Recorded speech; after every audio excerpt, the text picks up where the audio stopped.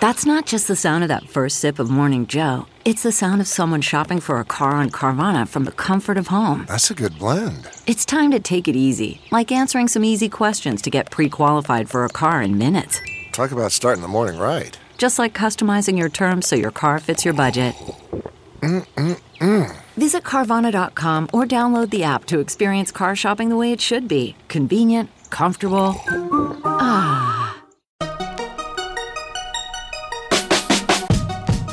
Welcome to a special July 4th weekend bonus episode of the Tech Meme Ride Home. I'm Brian McCullough. Some of you may know my hobby podcast, the Internet History Podcast. It's mostly interviews with tech folk, sort of oral histories of their careers or major tech events. You can also hear me read early drafts of chapters of my book on there, but now and then I've done these special episodes around unique moments in tech history that didn't make the book, but are fascinating Silicon Valley lore that I figure is worth preserving nonetheless. So this weekend, I thought I'd give you one of those, a real sit back and listen to this story. If you've never heard it before, a sort of long read, except written by me. This is actually the most fully produced episode of any podcast I've ever done. This is a story that was already legend when I got into tech in the late 90s, but was probably way more well-known in the 1980s. If you know your tech history, then you know that Bill Gates and Microsoft made their fortune by creating the once impeachable software platform of DOS first and then Windows.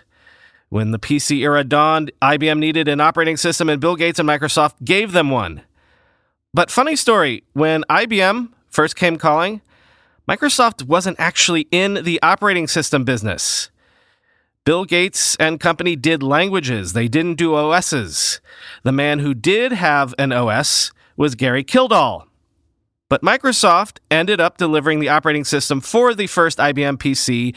Bill Gates became Bill Gates, and the rest is history. So what happened there? It's been debated for years. Why was Microsoft able to seize on one of the greatest business opportunities of all time? Possibly one that they shouldn't have been able to seize on. This is the story of the man who could have been Bill Gates, ? The story of Gary Kildall. And the story is not what you think. I'm going to split this into 2 episodes. First one today, second one tomorrow. Hope you're enjoying your weekend, and please enjoy.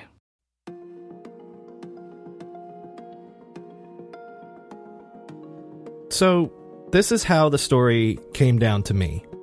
And I think this is the version that has persisted in popular memory. In 1980, after years of ignoring the nascent personal computer market, IBM, then the biggest technology company in the world, decides that it wants to create its own personal computer. But because it is so late to the market, IBM is in a rush. It decides to cobble together a computer using components from outside vendors instead of developing everything in-house. And among the components IBM would need for their computer is an operating system, that basic piece of software that allows the whole machine to run.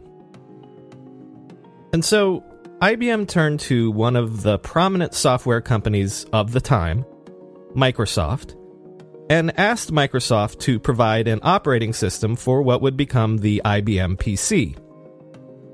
There was only one problem. Microsoft couldn't provide IBM with an operating system because at the time, Microsoft had never actually developed one. And so, Bill Gates tells IBM that it should go pay a visit to Gary Kildall, who had developed and owned, far and away, the most popular operating system of the time, called CP/M. And this is where the story passes into legend. In short order, IBM rolls up to Gary Kildall's house, looking to license CP/M as the operating system for the IBM PC, but Gary Kildall isn't home. He's out joyriding in his private plane. The IBM suits wait around for a while, but start to get impatient waiting for Gary to return, and so instead they try to talk with Gary's wife, Dorothy. But Dorothy balks at IBM's entreaties, especially after the IBM lawyers begin the discussion by pressuring her to sign a draconian non-disclosure agreement. Dorothy refuses to sign the non-disclosure. IBM gets frustrated, and they leave. IBM goes back to Bill Gates, who suddenly says to them, "You know what? Microsoft can do an operating system after all." It turns out that Gates had quickly hustled and purchased a different operating system from a smaller company. And so IBM and Microsoft do a deal. Microsoft produces the operating system for the IBM PC, which is called DOS. The IBM PC becomes the dominant personal computer in the market, the standard by which all other personal computers were measured, and the reason why, to this day, we call personal computers PCs. DOS, and later Windows, becomes the standard computer operating system in the world. Microsoft becomes the most powerful technology company in the world, leaving IBM and other computer hardware makers in the dust, and Bill Gates becomes the richest man in the world. In short, the way this story came down as legend, Bill Gates became Bill Gates, and Gary Kildall became a footnote in history because the day IBM came calling to do a deal, Gary Kildall was out flying. Over time, as the legend goes, Gary Kildall became embittered by his missed opportunity, spent years railing against Microsoft and Bill Gates, began to suffer from bouts of depression and struggles with alcohol, and in 1994, Gary Kildall died under suspicious circumstances at the age of 52. Bill Gates' deal with IBM has been called the greatest business deal in the history of the world. And Gary Kildall's failure to land that deal has been called perhaps the greatest business blunder of all time. Part of the reason that this is how the legend has come down to history is because of a quote that Bill Gates later famously gave to the Times of London. When he was responding to questions about how exactly it was he had managed to land the deal with IBM instead of Gary Kildall, Gates quipped, "Gary was out flying when IBM came to meet, and that's why they didn't get the contract." Gary went flying. Those three words are what this legend has been built on. They always say, of course, that it's the winners who tend to write the history books, and so it probably shouldn't surprise you at all to learn that the real details behind this greatest of all technology history urban legends is, shall we say, a bit more complicated. But the question does remain, could Gary Kildall have become Bill Gates? What really happened almost 40 years ago when IBM came calling and Gary Kildall was out flying?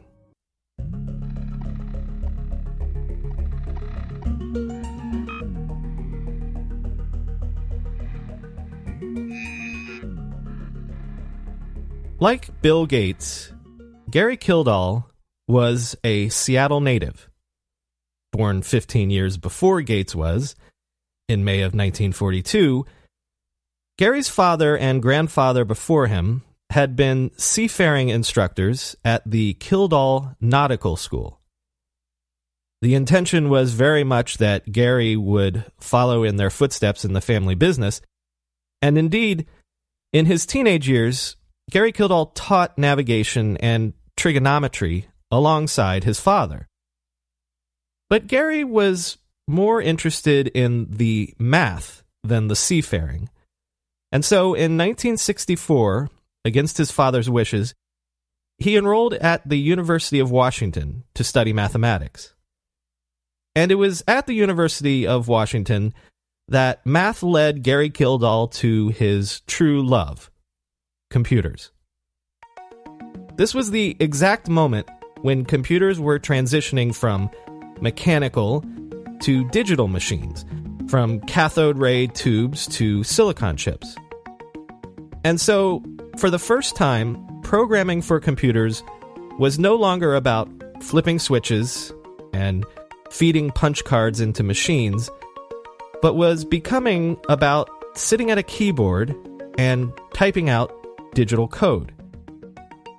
It was this new type of programming, this ability to manipulate powerful thinking machines with simple digital instructions, that really caught Gary Kildall's imagination. He would say about programming, "It's fun to sit at a terminal and let the code flow. It sounds strange, but it just comes out of my brain. Once I'm started, I don't have to think about it." Gary would go on to get a doctorate in computer science from the University of Washington, and later he landed a job teaching math at the U.S. Navy's postgraduate school in Monterey, California, a little over an hour's drive south of Silicon Valley. He continued to explore his passion for computers in his spare time, though, and in 1972, a colleague showed Kildall an ad in Electronic Engineering Times for Intel's 4004 chip, the first microprocessor made by Intel. In essence, it was an entire computer on one single piece of silicon. Kildall procured a 4004 chip for himself and recognized its importance right away. This was a very primitive computer by anyone's standards, but it foretold the possibility of one's own personal computer that need not be shared by anyone else. It may be hard to believe, but this little processor started the whole damn industry. Just like hundreds of hobbyists around the world were beginning to do at exactly this period in time, in the early 1970s, Kildall cobbled together an entire computer system based on this new chip, using parts he pieced together himself, and resulting in a machine about the size of a briefcase. It was very probably one of the world's first personal computers, but it was not commercially available. It was Kildall's own toy. Gary Kildall took his toy, this briefcase computer, around to all and sundry, giving demos of what the 4004 chip could do. And among those who were impressed by Kildall's demos was Intel itself, which hired Kildall as a part-time consultant to its nascent software group. Software was such a low priority at Intel at the time that the software group consisted of 2 people plus Gary. Based on an idea that a fellow Intel engineer, Stan Mazer, had, in 1972, Gary Kildall programmed one of the world's first computer games on this briefcase computer. And one day, legendary Intel co-founder Bob Noyce was walking by the software team and was given a demonstration of Kildall's computer game. Noyce was not really that impressed. Noyce peered at the LEDs blinking away on my 4004. He looked at Stan and me and said bluntly that the future is in digital watches, not computer games. But it was thanks to his consultancy at Intel that, again, Gary Kildall would get a chance to glimpse the future. Intel was developing and would soon release follow-ups to the 4004 chip, which were more sophisticated and 10 times faster. Kildall, of course, wanted to tinker around again and see what these new chips could do. And this time, he wanted to see if he could store data on his cobbled-together improvised computers. And that would mean hooking them up to a disk drive. And so, on his own initiative and all by his lonesome, he wrote the world's first disk operating system for a microcomputer. He called it CPM. The name stood for Control Program for Microcomputers.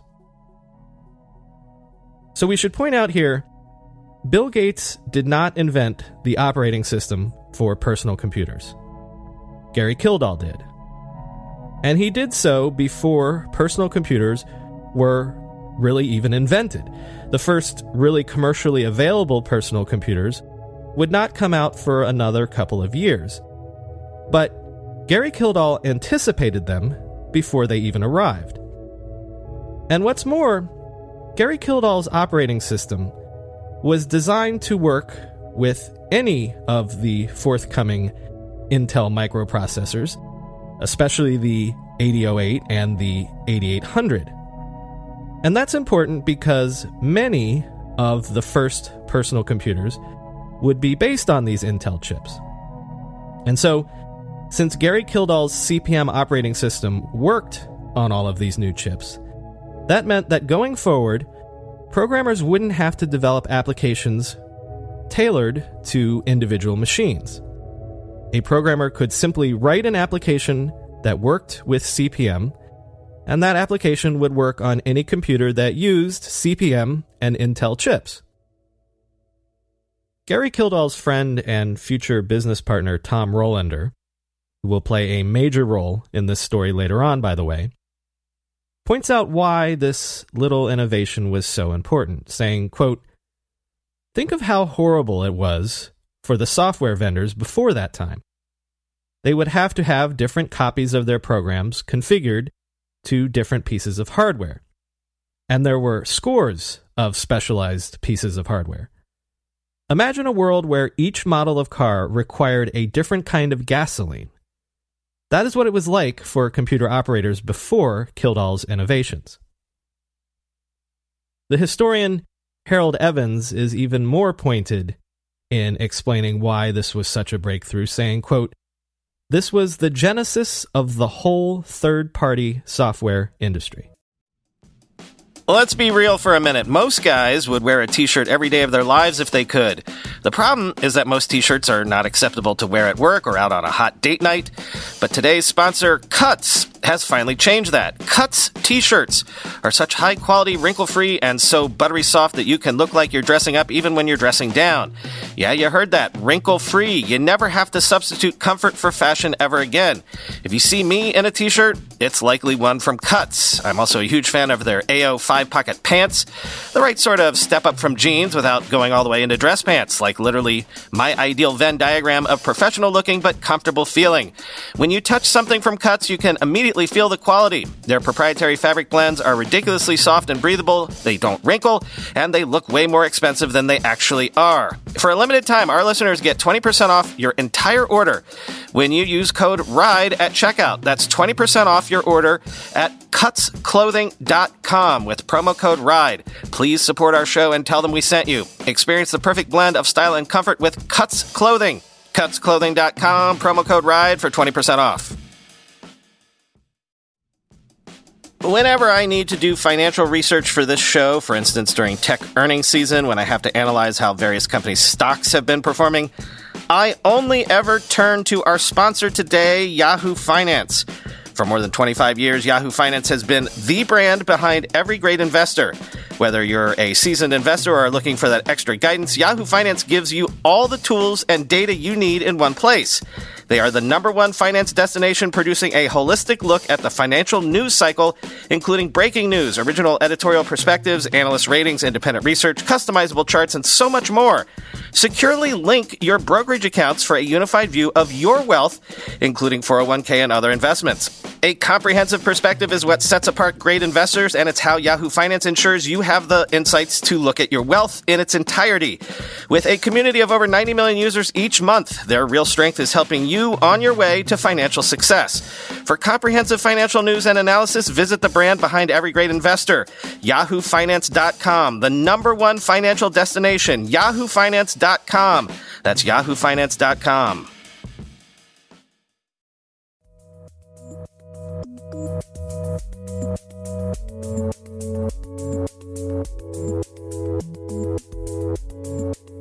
The Altair 8800 is generally regarded as the first widely commercially available personal computer. The Altair was basically the computer that kick-started the personal computer industry. It came out in 1975, and it was based on the Intel 8800 chip, one of those successors to the 8008 chips.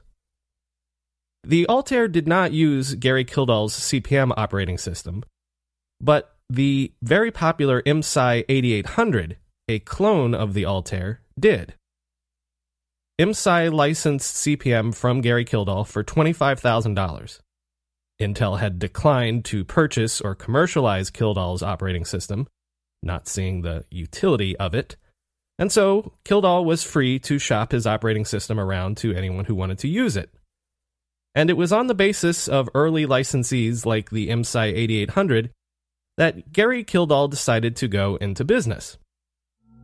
Actually, he was talked into becoming a businessman by his wife, Dorothy.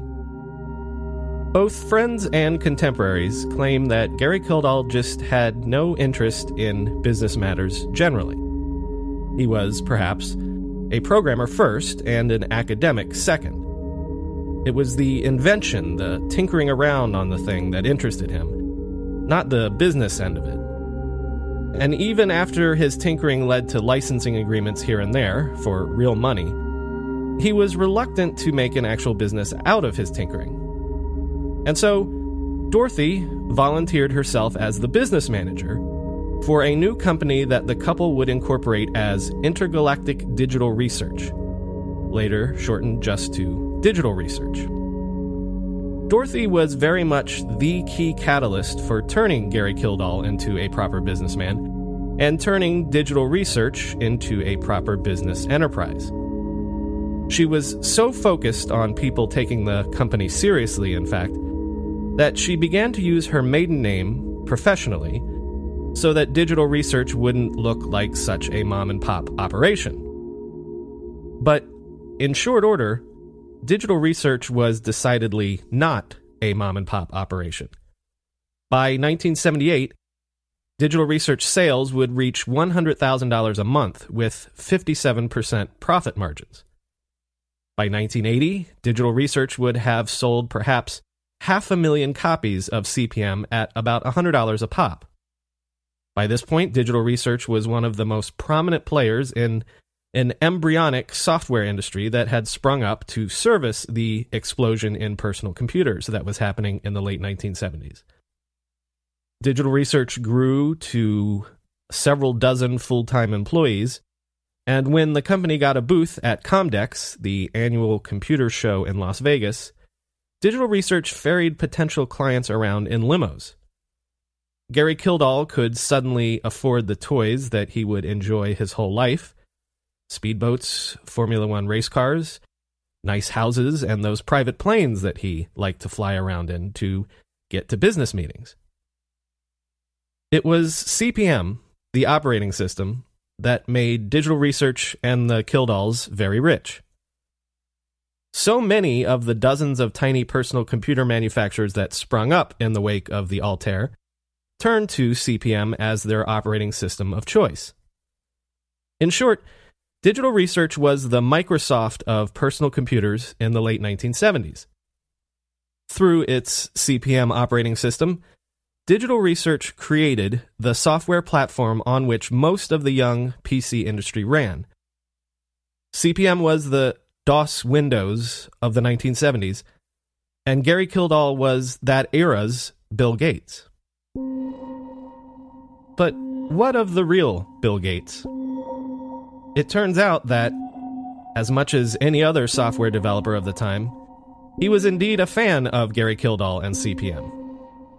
The company that would become Microsoft got its start in Albuquerque, New Mexico, creating programming languages for the Altair 8800 machines, and then for other computer companies that sprung up in the wake.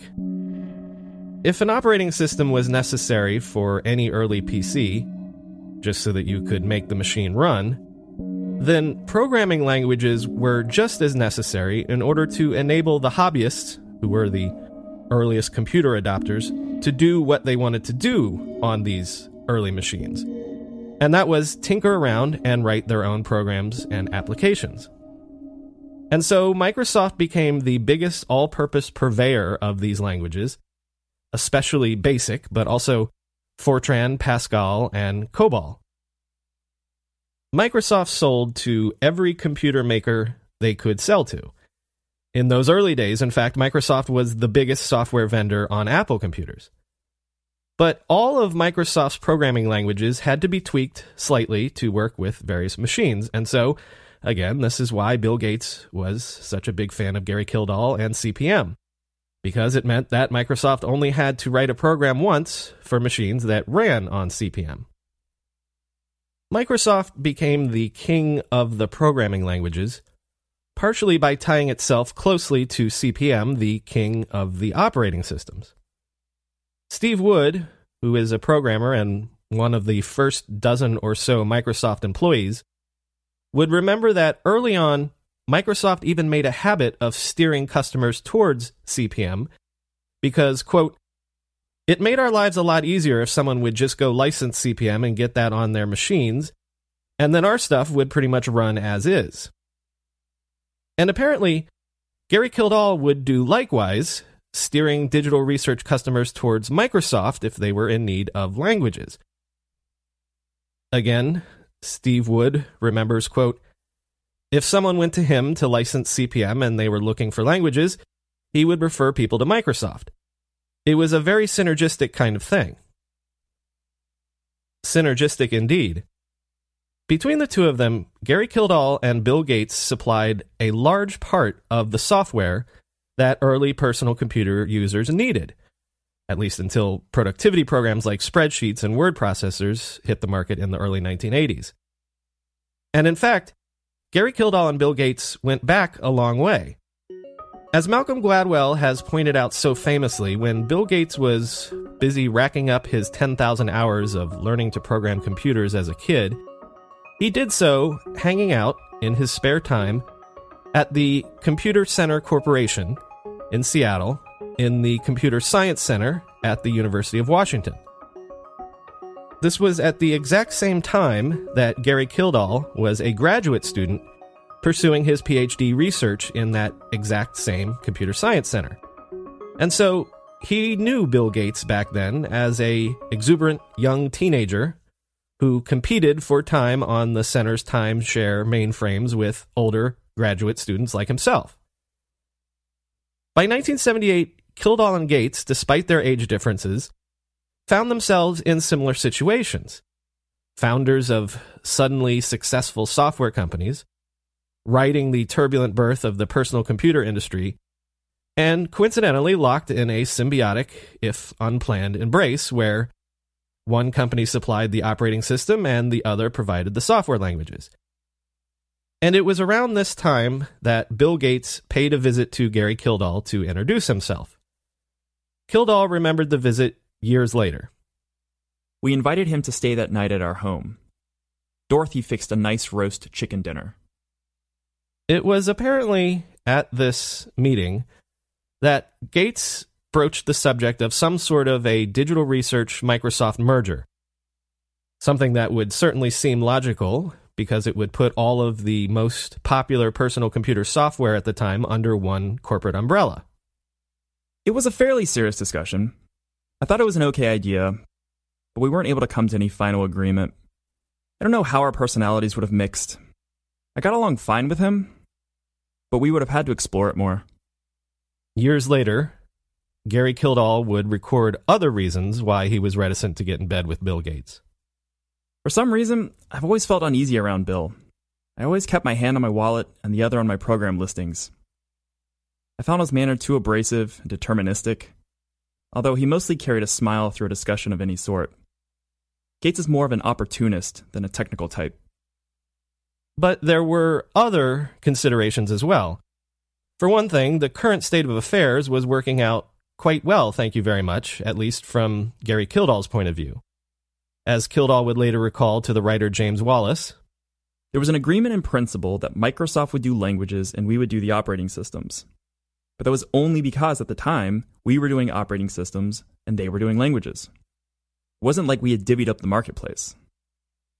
Because Gary Kildall had very specific ideas about competition in a software marketplace. He would warn his employees that if an owner of a popular operating system decided to get into ancillary software markets, like, say, productivity applications, then there was potential for unpleasant monopolistic practices to spring up. Gary Kildall had a philosophical aversion to using his popular operating system platform to extend and then dominate other sectors of the marketplace. A reticence for competition that, of course, Bill Gates would not share in the years to come.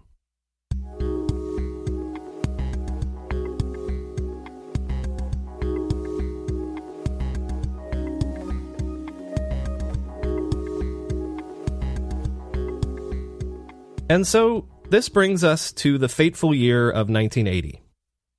Gary Kildall's digital research is the king of the operating system, and Bill Gates' Microsoft is the king of the software languages. Gary Kildall is 38 years old in 1980. Bill Gates is all of 25. At this point, Gary Kildall is probably a bit more influential in the industry and maybe even a bit wealthier as well. But both of these men had ridden the same wave at the dawn of the PC industry to great success. The birth of the PC industry was very much the story of hobbyists sort of accidentally turning their hobbies into an industry. The first PC companies were started in garages, in basements, the fruit of the labor of a generation of tinkerers and geeks. But one by one, these tiny hobbyist concerns turned into major enterprises.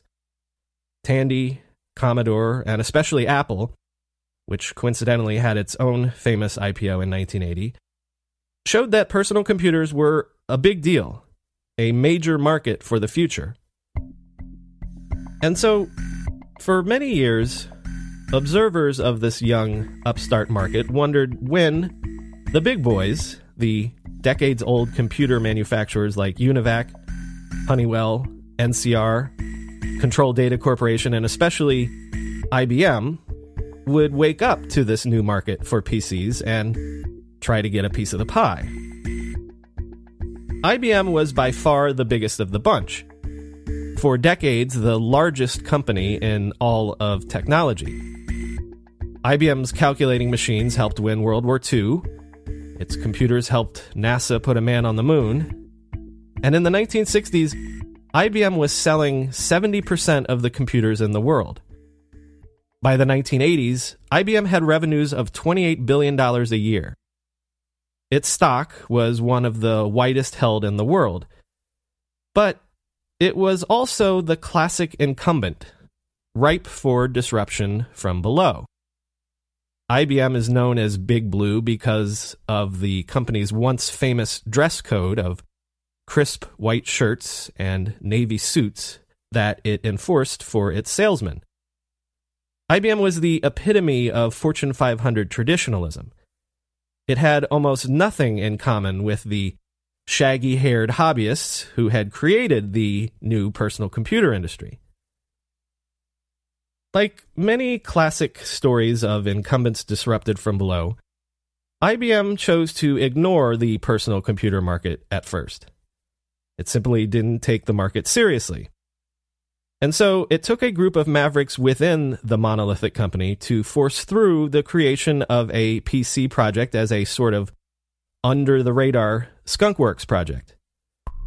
This project for a IBM PC was even started in an out-of-the-way place in Boca Raton, Florida. The hope among the IBM Mavericks was that they could somehow scratch together a model and bring it to market before the corporate bigwigs at headquarters could get cold feet and cancel the project. Plus, as Don Estridge, one of the IBM Mavericks, remarked later, quote, "If you're competing against people who started in a garage, you have to start in a garage." More importantly, the Mavericks at IBM, like Estridge, knew that they were late to the party. They were chasing especially Apple, which at the time looked like it was beginning to run away with the young PC market. And so, for the sake of expediency, IBM broke with long-standing corporate tradition and decided that it didn't have time to completely design its PC in-house. There was initially some talk of buying an existing computer and merely slapping IBM's name on it, But in the end, the decision was made to literally take components that already existed from outside vendors and create their crash course computer in that way. A company in Taiwan was selected to provide the monitor. Epson would provide the printer. Intel would provide the microprocessor. And when it came time for software, IBM again decided that it would simply shop off the shelf. And this is why, beginning in July and August of 1980, Big Blue came to talk to Bill Gates. Gates and his then ragtag team of Microsoft programmers certainly fit the shaggy-haired image of the pseudo-hippie culture of the early personal computer industry. Suits and ties were definitely not common in Microsoft offices in those days. Even shoes were not necessarily a required part of the dress code. 25-year-old Bill Gates was famous, actually, for wearing the same clothes days at a time, seldom bothering even to shave or to comb his hair, and occasionally, infamously, going maybe a week at a time without showering.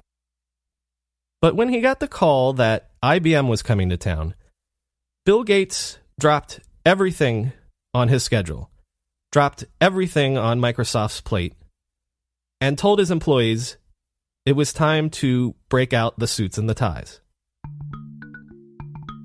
This anecdote about putting on suits to try to impress Big Blue with their wingtip shoes and slicked-back hair is something that is told over and over again in every recounting of this story. In fact, here's no less than Steve Ballmer's version of events from the documentary Triumph of the Nerds. Bill said, well, how's next week? And they said, we're on an airplane, we're leaving in an hour, we'd like to be there tomorrow. Well, hallelujah, right on. And Bill said, Steve, you better come to the meeting. You're the only other guy here who can wear a suit. So we figured, okay, the two of us will put on suits, and we'll go to this meeting. Part of what this anecdote shows is that Bill Gates was eager to prove to IBM what IBM was trying to prove to itself, that this young, scrappy PC market could clean up well and actually turn out to be a big deal. But it also shows that Bill Gates, who was all of 25 at the time, you'll remember, was eager to show that he himself could do business with the big boys as well. Another famous anecdote holds that when the IBM guys showed up at Microsoft, they at first mistook Bill Gates for the office intern. Here is Jack Sams, who headed the IBM delegation to Microsoft, recalling that particular story, again, from the Triumph of the Nerds documentary. We got there roughly 2 o'clock. And we were waiting in the front, and this young fella came out to take us back to Mr. Gates' office. I thought he was the office boy. And, of course, it was Bill. Bill Gates idolized IBM, in much the same way that Steve Jobs idolized Sony. It was the personification of what Gates thought of as the ideal technology company. IBM was the sort of company that Bill Gates wanted Microsoft to become someday.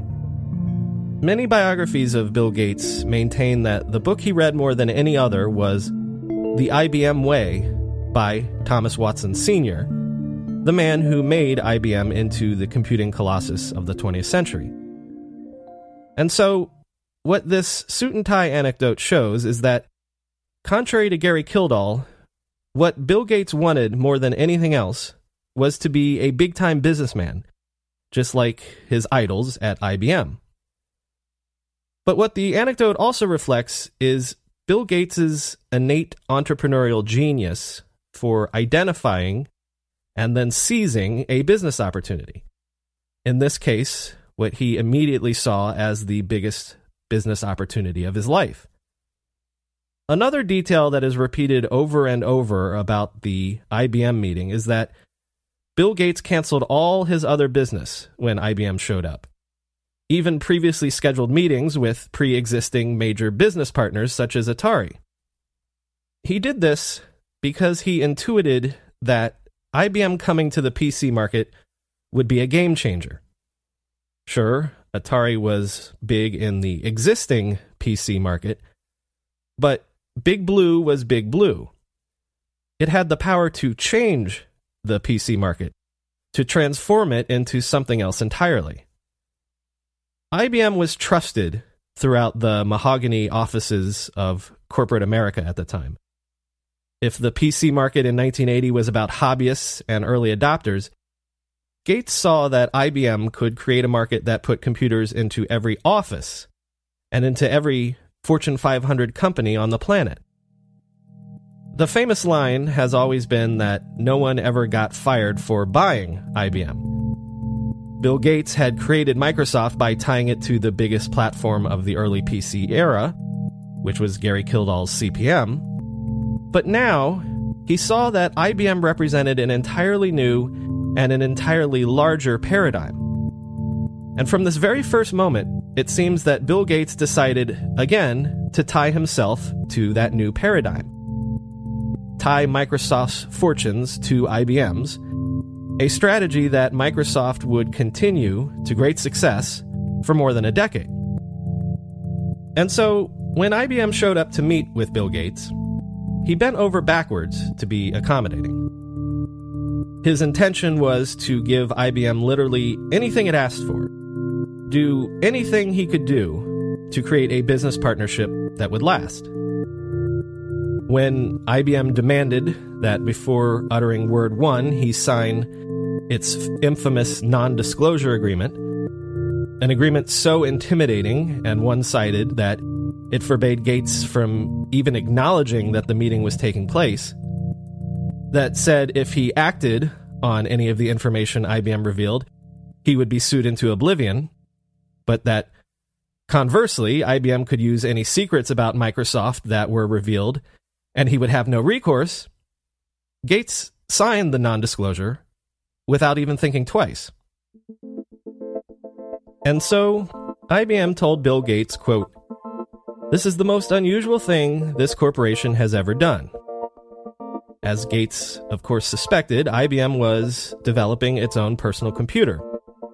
And, as Gates was fervently hoping, IBM wanted Microsoft to provide software development tools for the new PC, tools like the programming languages BASIC, Fortran, and Pascal. This was exactly what Microsoft was good at, of course. Microsoft was the king of the software languages. But there was one more thing. IBM also needed an operating system. They knew that all of these languages Microsoft made ran on an operating system called CP/M. So IBM was hoping that Microsoft would be able to provide it with a version of CP/M as well. Well, again, above all, Bill Gates at this moment doesn't want to say no to IBM. If they ask him to jump, he will say how high. If they ask him to provide something that he doesn't have, in this case, an operating system, there's no way that Bill Gates is going to let them go away empty-handed. Bill Gates will be accommodating to IBM. He will help them find their operating system. Again, from the Triumph of the Nerds documentary, here's how it all went down, according to Steve Ballmer and Jack Sams. Sams, again, was the head of the IBM delegation. They thought we had an operating system. Because we had this soft card product that had CP/M on it, they thought we could license some CP/M for this new personal computer they told us they wanted to do. And we said, well, no, we're not in that business. And when we discovered we didn't have he didn't have the rights to do that, and that it was not, he said, but I think it's ready. I think Gary's got it ready to go. I said, well, no time like the present, call up Gary. So Bill, right there with them in the room, called Gary Kildall, Digital Research, said, Gary, I'm sending some guys down. They're going to be on the phone. Treat them right. They're important guys. Here are some other quotes from Jack Sams.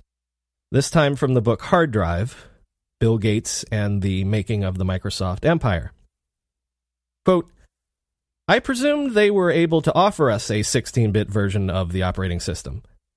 But we really didn't discover until the second or third meeting that that was not true, because we weren't able at the first meeting to ask the sort of detailed questions we wanted to ask. Bill told us if we wanted a 16-bit CP/M, we would have to deal with Kildall. We said, oops. We had really only wanted to deal with one person, but now we had to talk to Kildall. I asked Bill Gates if he would make an appointment for us." End quote.